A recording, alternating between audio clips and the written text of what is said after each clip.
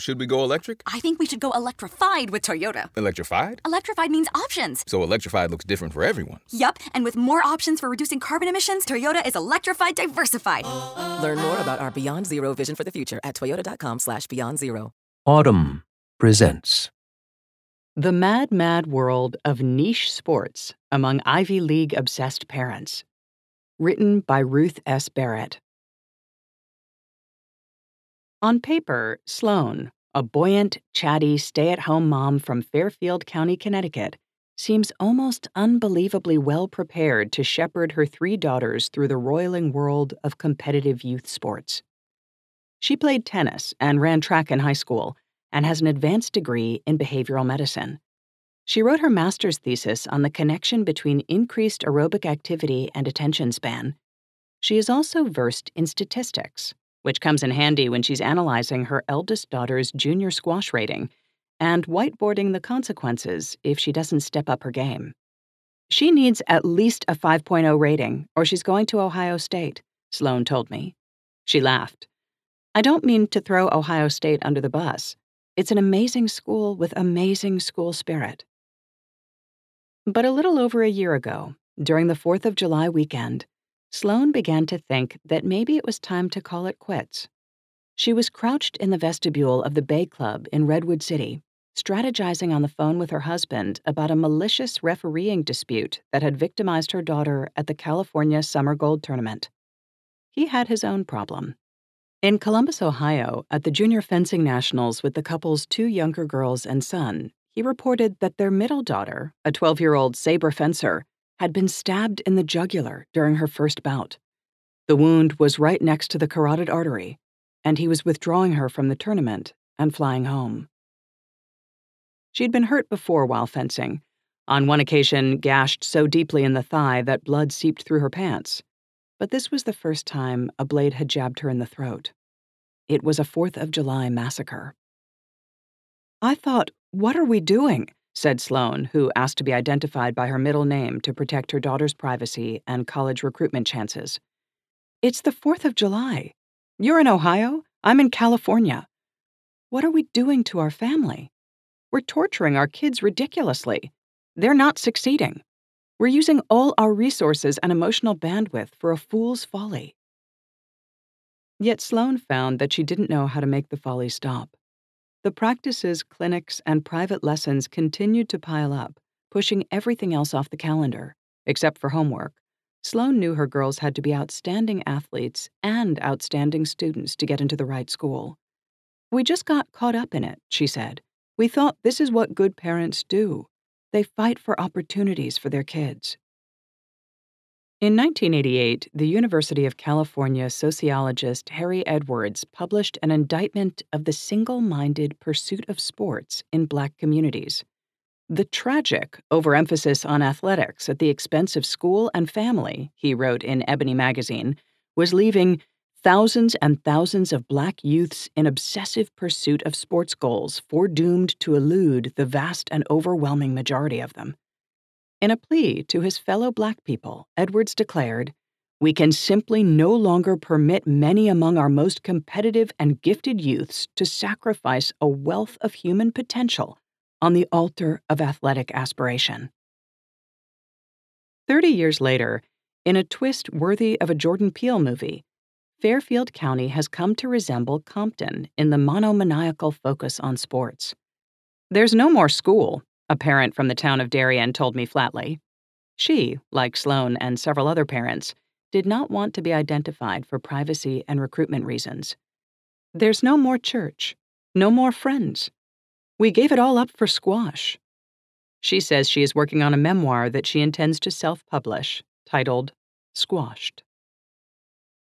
A story published last fall by the Daily Princetonian found that the Gold Coast of Connecticut pumps more athletic recruits into Ivy League schools than any other region in the nation. Kids' sports look a little different here, as they do in upscale neighborhoods across America. Backyards feature batting cages, pitching tunnels, fencing pistes, Olympic-size hockey rinks complete with floodlights and generators.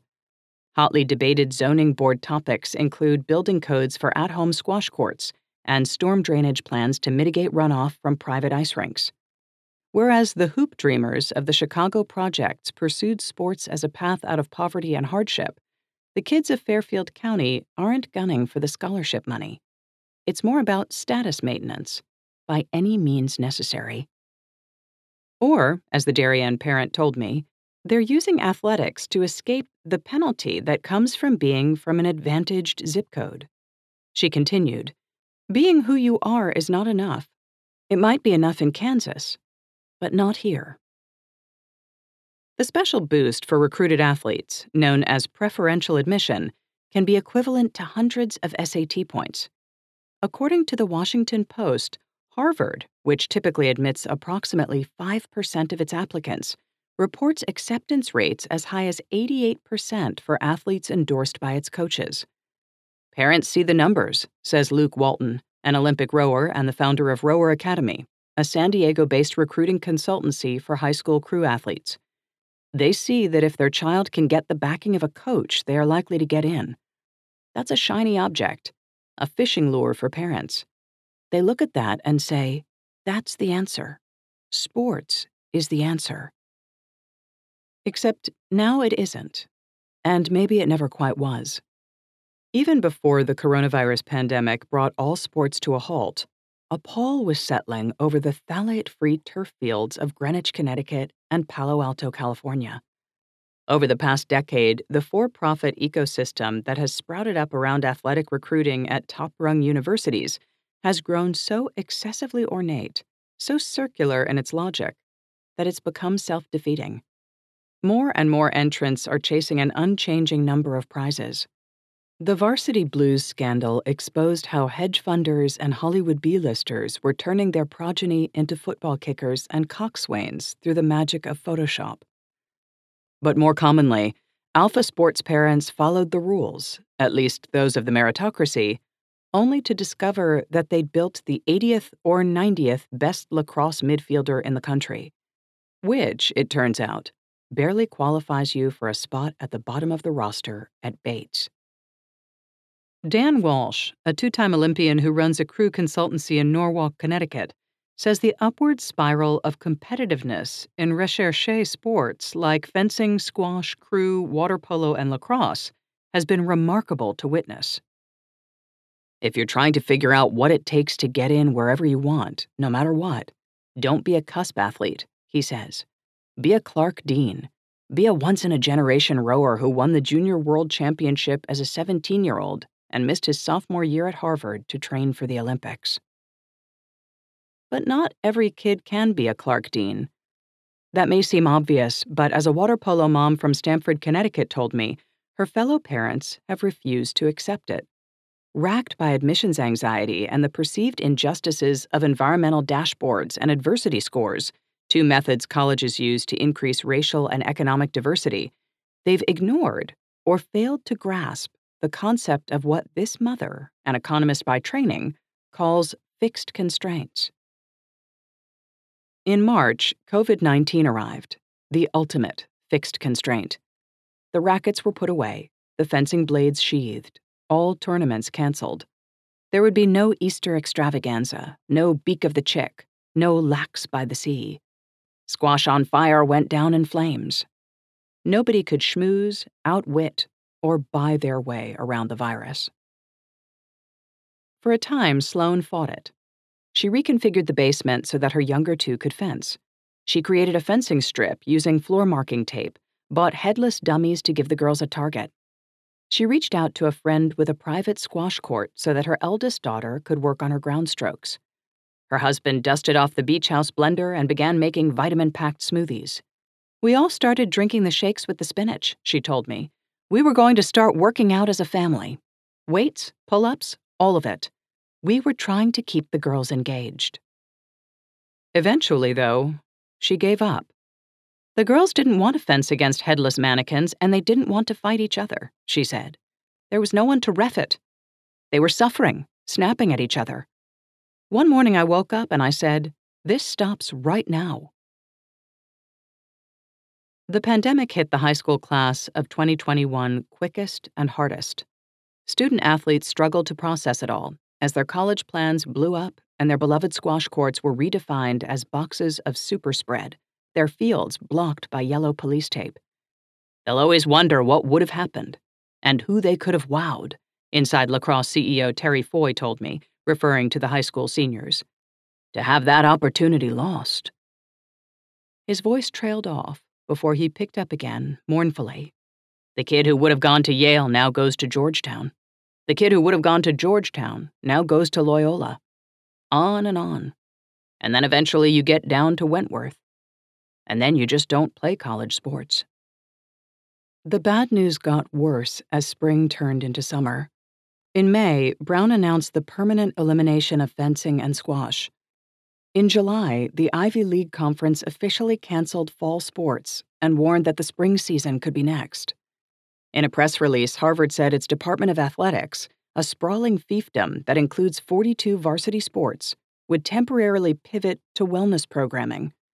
Soon after, Stanford dropped 11 varsity programs, including fencing, squash, and men's crew, citing factors such as gender equity, potential savings, and fan interest. That was disheartening enough. But the bigger worry, says David Poolman, the executive director of the College Squash Association, is that the door is now open for other athletic directors to do the same.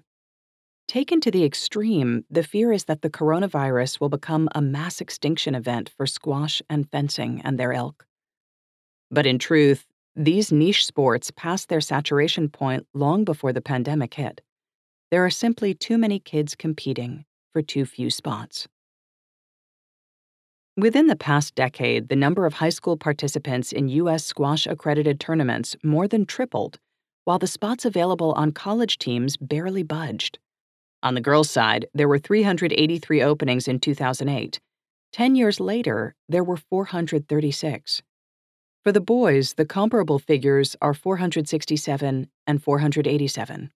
Not to mention the fact that last year at Harvard, for example, 2/3 of the squash roster was made up of international players.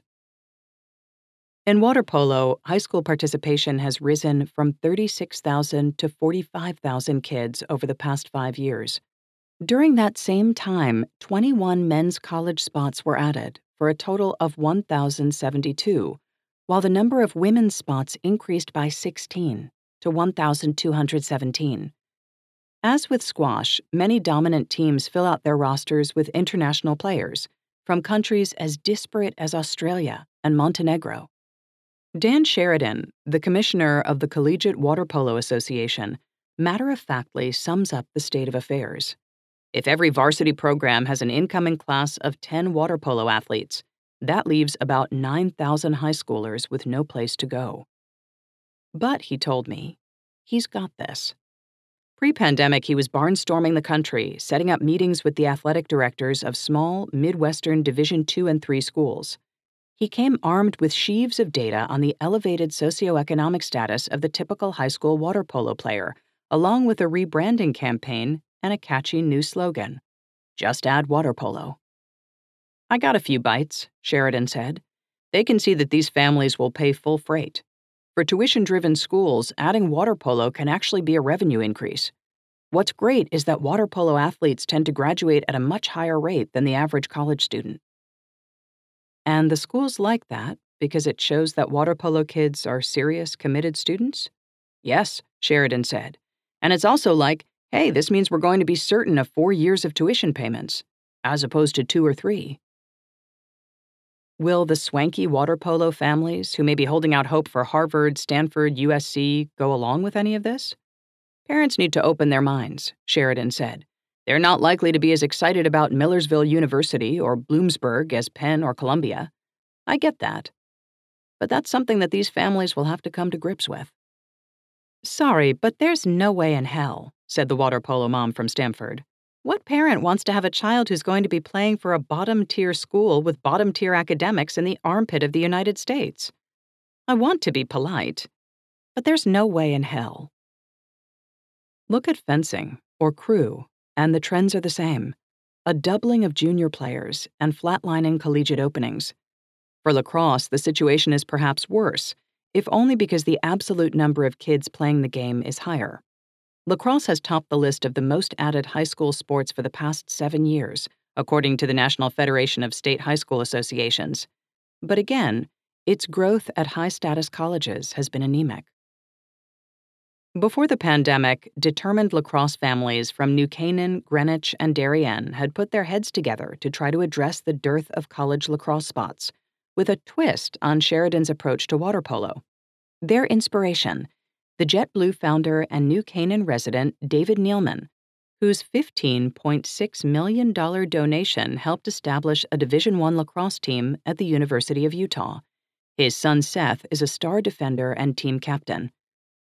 "We've been looking into what is the ticket price to start a men's varsity lacrosse program at Stanford," one parent told me. "We could create lacrosse at Stanford with $20 million. If we could just find $20 million, we could make this work." One Greenwich parent told me she believes that, far from being a glide path to the Ivies, lacrosse had actually hurt her older son's college prospects. As team captain and a straight-A student with stellar test scores, he would have been a credible applicant to NYU or Columbia. But these schools lack varsity lacrosse programs, and he'd fallen in love with his sport. "There were 8 or 10 strong academic schools we couldn't even look at because they didn't have varsity lacrosse," she said. Her kid just completed his freshman year at a not-so-fancy college in the South, and according to his mom, he's happy enough. But she feels bitter and wonders if her younger boy should quit club lacrosse. "The guys who get recruited to the Ivies, it turns out these guys are beasts," she said. "I saw them at showcases. They were like stallions." She and her husband feel hoodwinked by the directors of her son's club lacrosse program, which happily stoked her fantasies while stockpiling her money. $10,000 a year for 11 years. "They were talking Notre Dame for him," she said. "Our eyes were glistening. We went to 16 showcases last year.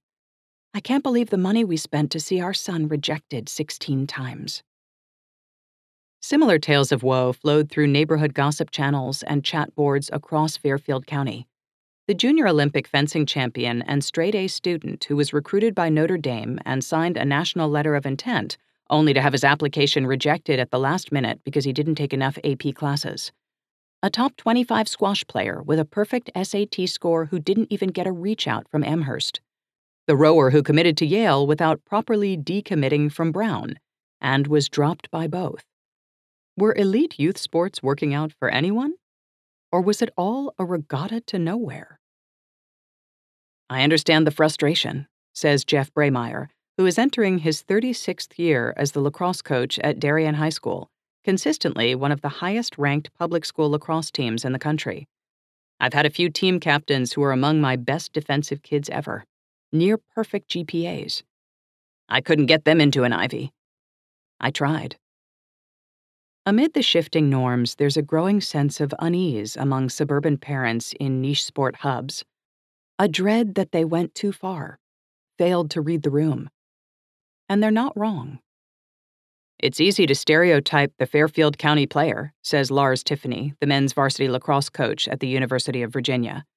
"The Fairfield County player is the rich kid who still has his umbilical cord connected. The kid who doesn't really have to take ownership of his mistakes or actions." Tiffany insists he doesn't buy into such broad-brush stereotypes. "We try not to care where they're from," he says. "And yet, if they're from a hotbed, there's an expectation level." He elaborates, "Do I hold the Fairfield County lacrosse player to a higher standard? Of course. You just know he's been coached up. So flash forward to me watching a high school junior on the lacrosse field. The thought is going through my brain that I like his skill set, but there's room for growth. But then I think, wait, he's already had a lot of people working on these things. He's a little tapped out. Maybe I'll take a player from Northern California or Texas, someone who hasn't been exposed to such elite coaching, someone whose best lacrosse could be ahead of him." You try to tell yourself not to overanalyze, but you do. Upper crust sports such as rowing and fencing have a storied tradition at the Ivies, dating back to the 1852 Harvard versus Yale regatta held at Lake Winnipesaukee, New Hampshire, considered to be the first intercollegiate sporting event in the United States. Recent cutbacks notwithstanding, Ivy League schools are top-heavy with athletic recruits. Of Princeton's 5,300 undergraduates, approximately 930, or 17.5%, are recruited players. By comparison, 650, or less than 2%, of the University of Alabama's 33,000 students fall into that category. Steve Ditmore, a sports management professor at the University of Arkansas at Fayetteville, told me that the proliferation of relatively obscure sports at prestigious schools harkens back to the classical Greek model of the scholar-athlete, a person expected to seek excellence in both body and mind. In the past, schools like Brown and Dartmouth have offered more athletic opportunities because they believe that athletics are a key part of the growth of students, Ditmore said. But of course, not every school is obligated to provide squash and fencing. Indeed. And as spots dwindle, as Clark Dean fantasies are dashed on the rocks of scarcity and austerity, the culture of these formerly genteel sports has frayed.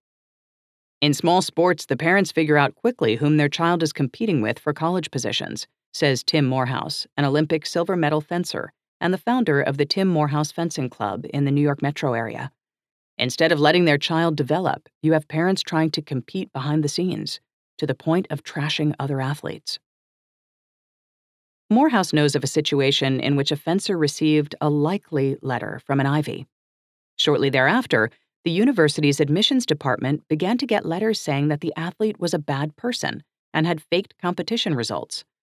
The fencer's high school guidance department contacted the university to correct the falsehood, and what the department heard back was jarring, Morehouse told me.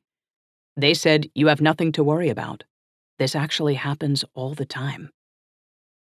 Morehouse and his coaches now advise junior fencers to keep their lips zipped. I tell my kids, let's keep it close to the vest. Don't talk to anybody about where you are applying. People might try to get you. A squash parent told me that he worries the kids are starting to hurt each other during matches. I've noticed that my child and another player have a suspiciously high accident rate. The director knows not to put them on the court together. It must be subintentional resentment. This ethos of spirited competition was on full display at the Connecticut Junior Championships held at Chelsea Piers in Stamford in January. The squash complex was toward the back of the building, past the hockey rink and snack shack. There were 2 parallel rows of transparent glass boxes.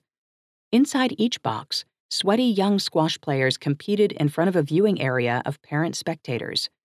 It was like Foucault's panopticon, except for private school kids in dry fit.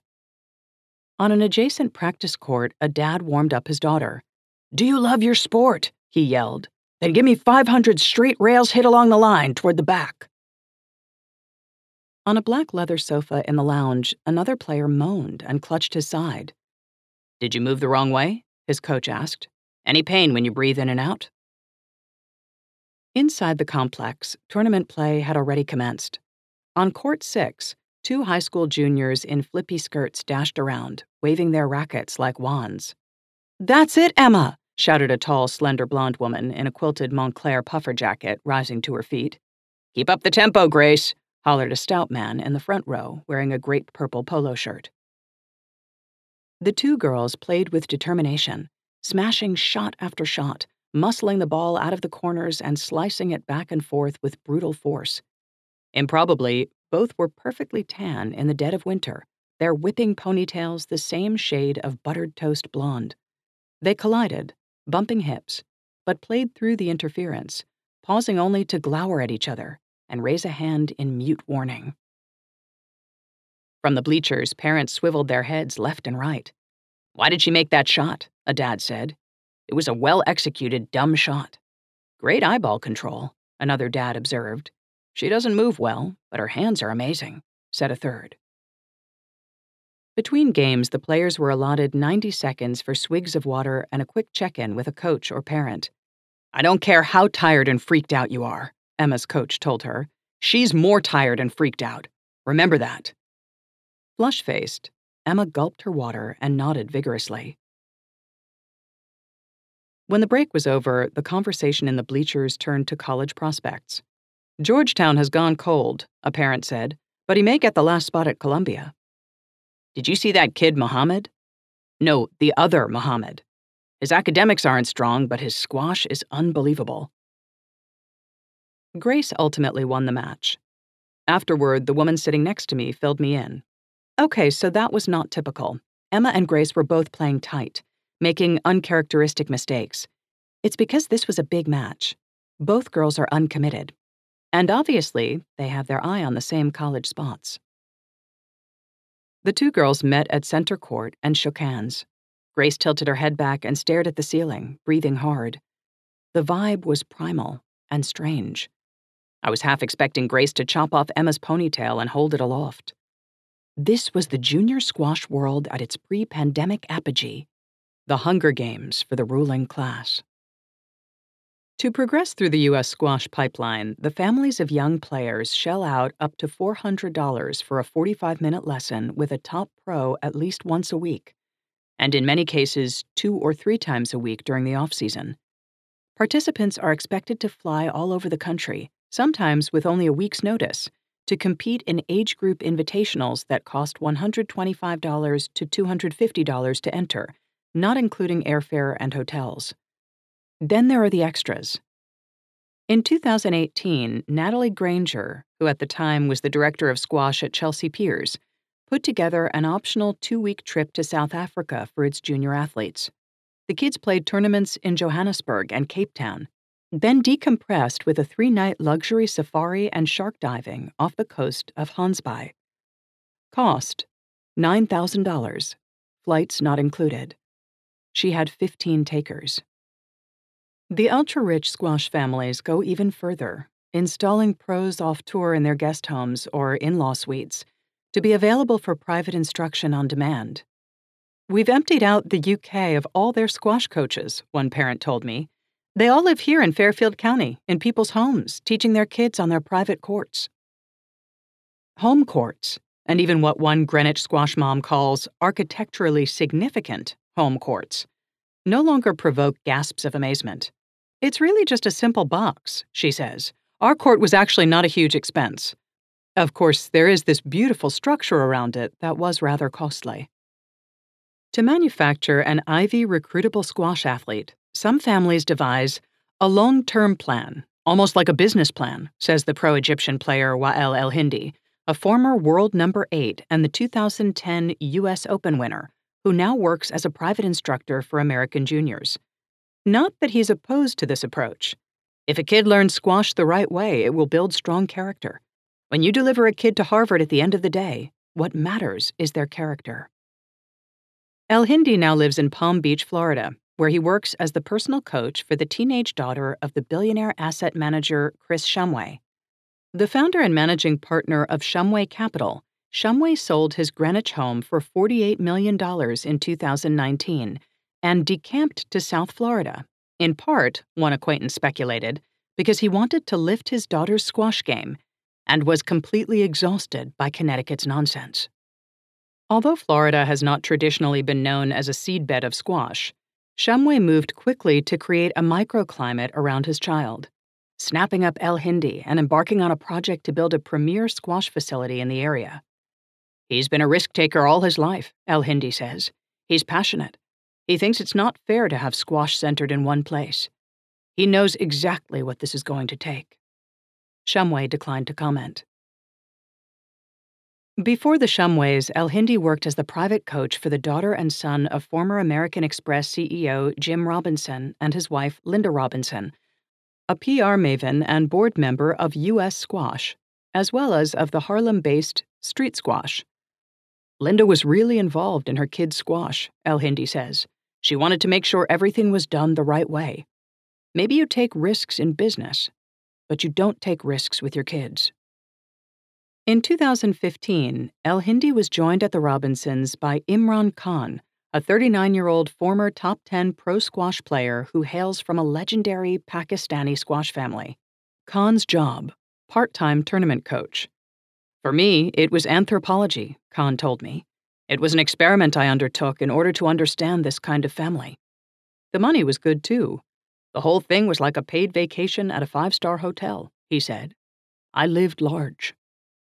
Khan accompanied the family to competitions and for about half a year gave the children twice-a-week lessons on a small court squirreled away on the 54th floor of a residential building in Midtown Manhattan. The fact that the Robinsons lived in New York City and Khan lived in Philadelphia wasn't a problem, Khan says. His employer covered the cost of his round-trip train ride from Philly to NYC on Tuesdays and Thursdays, and his car service to and from the squash court. The scene on the 54th floor was high pressure, Khan says. If the kids had a lot of homework or a big test the next day, they'd hit the books during the breaks in practice. The nannies would be waiting with an equation or a math problem for them to solve while they drank their water, Khan recalled. They needed to solve the equation before they headed back onto the court. I couldn't believe it. The nannies also sometimes ferried meals in coolers to the 54th floor, he says. I'd ask what was inside, and the nannies would say, "This is the kids' dinner." In March 2017, Khan accompanied Linda and her children on a private jet trip to a squash tournament. We flew out of Teterboro in San Diego, he said. I'd never flown private. I was excited. I thought I was going to kick back, maybe listen to some music, enjoy a drink. Instead, a half hour into the flight, I saw a plethora of paperwork come out of the nanny's bag. The Robinsons had instructed the nannies to compile opposition research dossiers for the upcoming tourney. They had other coaches in other cities find out details on the other kids, Khan said. Did they have an attacking style or a defensive style? Were they physically fit, or could you run them around and wear them down? Khan says that while it's not unheard of to do informal intelligence gathering for an upcoming match, it was unusual to assemble these sorts of exhaustive portfolios. I was supposed to go through it all and then sit down with the kids and explain the game plan. I was like, are you out of your fucking mind? It all seemed so unfair. Linda Robinson declined to comment on behalf of herself and her children. Nevertheless, Khan continued to work with the Robinsons on and off for another 6 months. His stint with the family ended in late 2017 when the family brought on Sean Moxham, the former coach of the two-time world champion David Palmer. The Robinson kids were both recruited by Ivy League schools. There is a name for the youth athlete who has too many coaches, too much training, and who treats sports as a full-time job: the overserved athlete. And many of the players in this category are suffering physically and emotionally. Ann Kit Carpinetti, who runs operations for U.S. Lacrosse, says that when a consortium of college lacrosse coaches recently asked her organization for a closed-door meeting, she assumed that they wanted to discuss the rules for a large tournament. They said, "No, we're trying to help our student athletes navigate life. They're not equipped. Growing up, they had everything organized for them, and now they don't know how to take initiative." Another topic raised by the coaches: the latest NCAA survey documenting binge drinking, marijuana use, and other drug abuse. The lacrosse rates are currently off the charts, Carpinetti told me. This is how our students are choosing to cope with physical and mental strain. It's gotten so much worse. It makes me tear up. Mike Way, the Gregory Lee 87 and Russell Ball 88 endowed coach for squash at Harvard, agrees that these days, the student athletes he brings in to assess and interview seem to lack things that he called concerning. I get kids every year who withdraw from competition at my camps because they lose a match to a kid whom they beat last time. Of course, this triggers an SOS from mom and dad. Does he need a sports psychologist? Does he need a new private coach? Way, a wiry, elegant British man in his mid-60s, rises from his Herman Miller chair and begins pacing the floor of his office, talking further about mom and dad. I don't care if they're well-meaning. I don't care if the bad parenting is accidental. They take the passion and enthusiasm out of it for the kid. It depresses the crap out of me. And you know what? It backfires. Way says that burnout is the #1 reason he passes on a recruit. Now, the interesting thing is that many of these kids think they can hide it, but they can't. We see right through the masquerade. We can see burnout, and we can smell it. Way's radar isn't perfect. He always ends up with a few overserved souls in his program. We have to get mental health services to help them. He points to 3 names scrawled in green ink near the top of his giant dry erase board. These are the students who are having a hard time currently. I check in on them first thing, middle of the day, and last thing at night. multiple touch points throughout the day. Katie Anderson, who runs an Orange County, California-based college advising company called College Fit, says that among the moral dilemmas the families she works with face is whether to come clean with a college coach about their kids' multiple concussions. Parents will be sitting in my office debating whether it makes sense to tell, and I want to scream. Instead, she tries to play nice. I say, "Can we please step back and think about your child? He's had 3 concussions, multiple overuse injuries, multiple surgeries, and he's playing soccer in college? There's not even a question of him not playing?"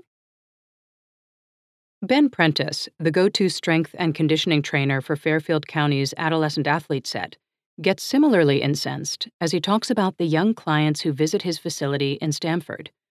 "We've rehabilitated high-level rowers who couldn't walk because of back problems," he says. "We see herniated discs, soft tissue overuse patterns in the hip flexors and lower back. These kids are hurting. Meanwhile, the parents have this crazy, beady-eyed look. They're not even really listening to me. We say to the rowers, you've got to get out of the rowing position. You need relaxation techniques. You need diaphragmatic stretching. And the dad says, well, we have to get her back on the rowing machine. We need to shave 3 seconds off her erg time, or Georgetown doesn't want her." In June, Sloan told me her family was reveling in a sense of restored balance and peace. Last night, the girls were lying on the trampoline, finding shapes in the maple trees. I realized that I'd never seen them doing that, just lying down on the trampoline together, giggling about different things. I think they're going to look back on this period as one of the happiest times of their youth. It feels so good to get off that hamster wheel. But by late July, she was back on again, contemplating one daughter's switch from saber to foil fencing, installing another on a secret bunker court secured ahead of time by a far-seeing coach who prophesied that someday a global pandemic would come along and shut down the squash world. "It's very under the radar," she told me. "I can't say too much more about it. We have to park down the block. If people find out, they'll get really mad." It's a haunting vision. The ponytailed girls in hidden glass boxes training harder and harder, hitting straight rails along the line, faster and faster, even as the college spots melt away and the cultural sands shift beneath their feet. Let's be honest, there's no way Stanford's decision was financial, a Darien squash mom confided to me after the university cut the sport. I have a sinking certainty there are other strong, invisible forces at work. She was referring to something the Wall Street Journal reporter Melissa Korn noted in an article in July, though it's hardly a mysterious plot. The optics of country club staples such as squash and golf help explain why these sports got slashed. At a time when racial justice and diversity have become a more open national conversation, Korn wrote, the sports being eliminated are the ones that tend to draw overwhelmingly white, often wealthy players. The squash establishment is trying to fix this. The first so-called urban squash program, Squash Busters, was founded 25 years ago in Boston, with the aim of connecting 2 seemingly different worlds.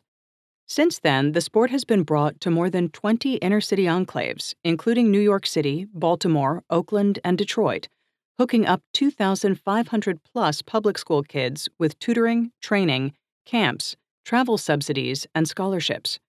The $20 million annual budget for these programs sluices in mostly through private donations, and top squash families like the Robinsons are fixtures on the urban squash gala circuit. And yet, according to figures compiled by the Squash and Education Alliance, an umbrella group for these programs, each year only approximately 50 of their students play on college varsity teams. Although several graduates of squash access programs have reached the pinnacle of the sport, Reina Pacheco of Access Youth Academy in San Diego became a top 100 world pro. The Bronx player Yesenia Pacheco, no relation, was a 2-time All-American at Cornell. No player from an SEA program is currently represented among the top 30 juniors at any age level. Brian Patterson, the director of City Squash in the Bronx, says the odds are stacked against his athletes.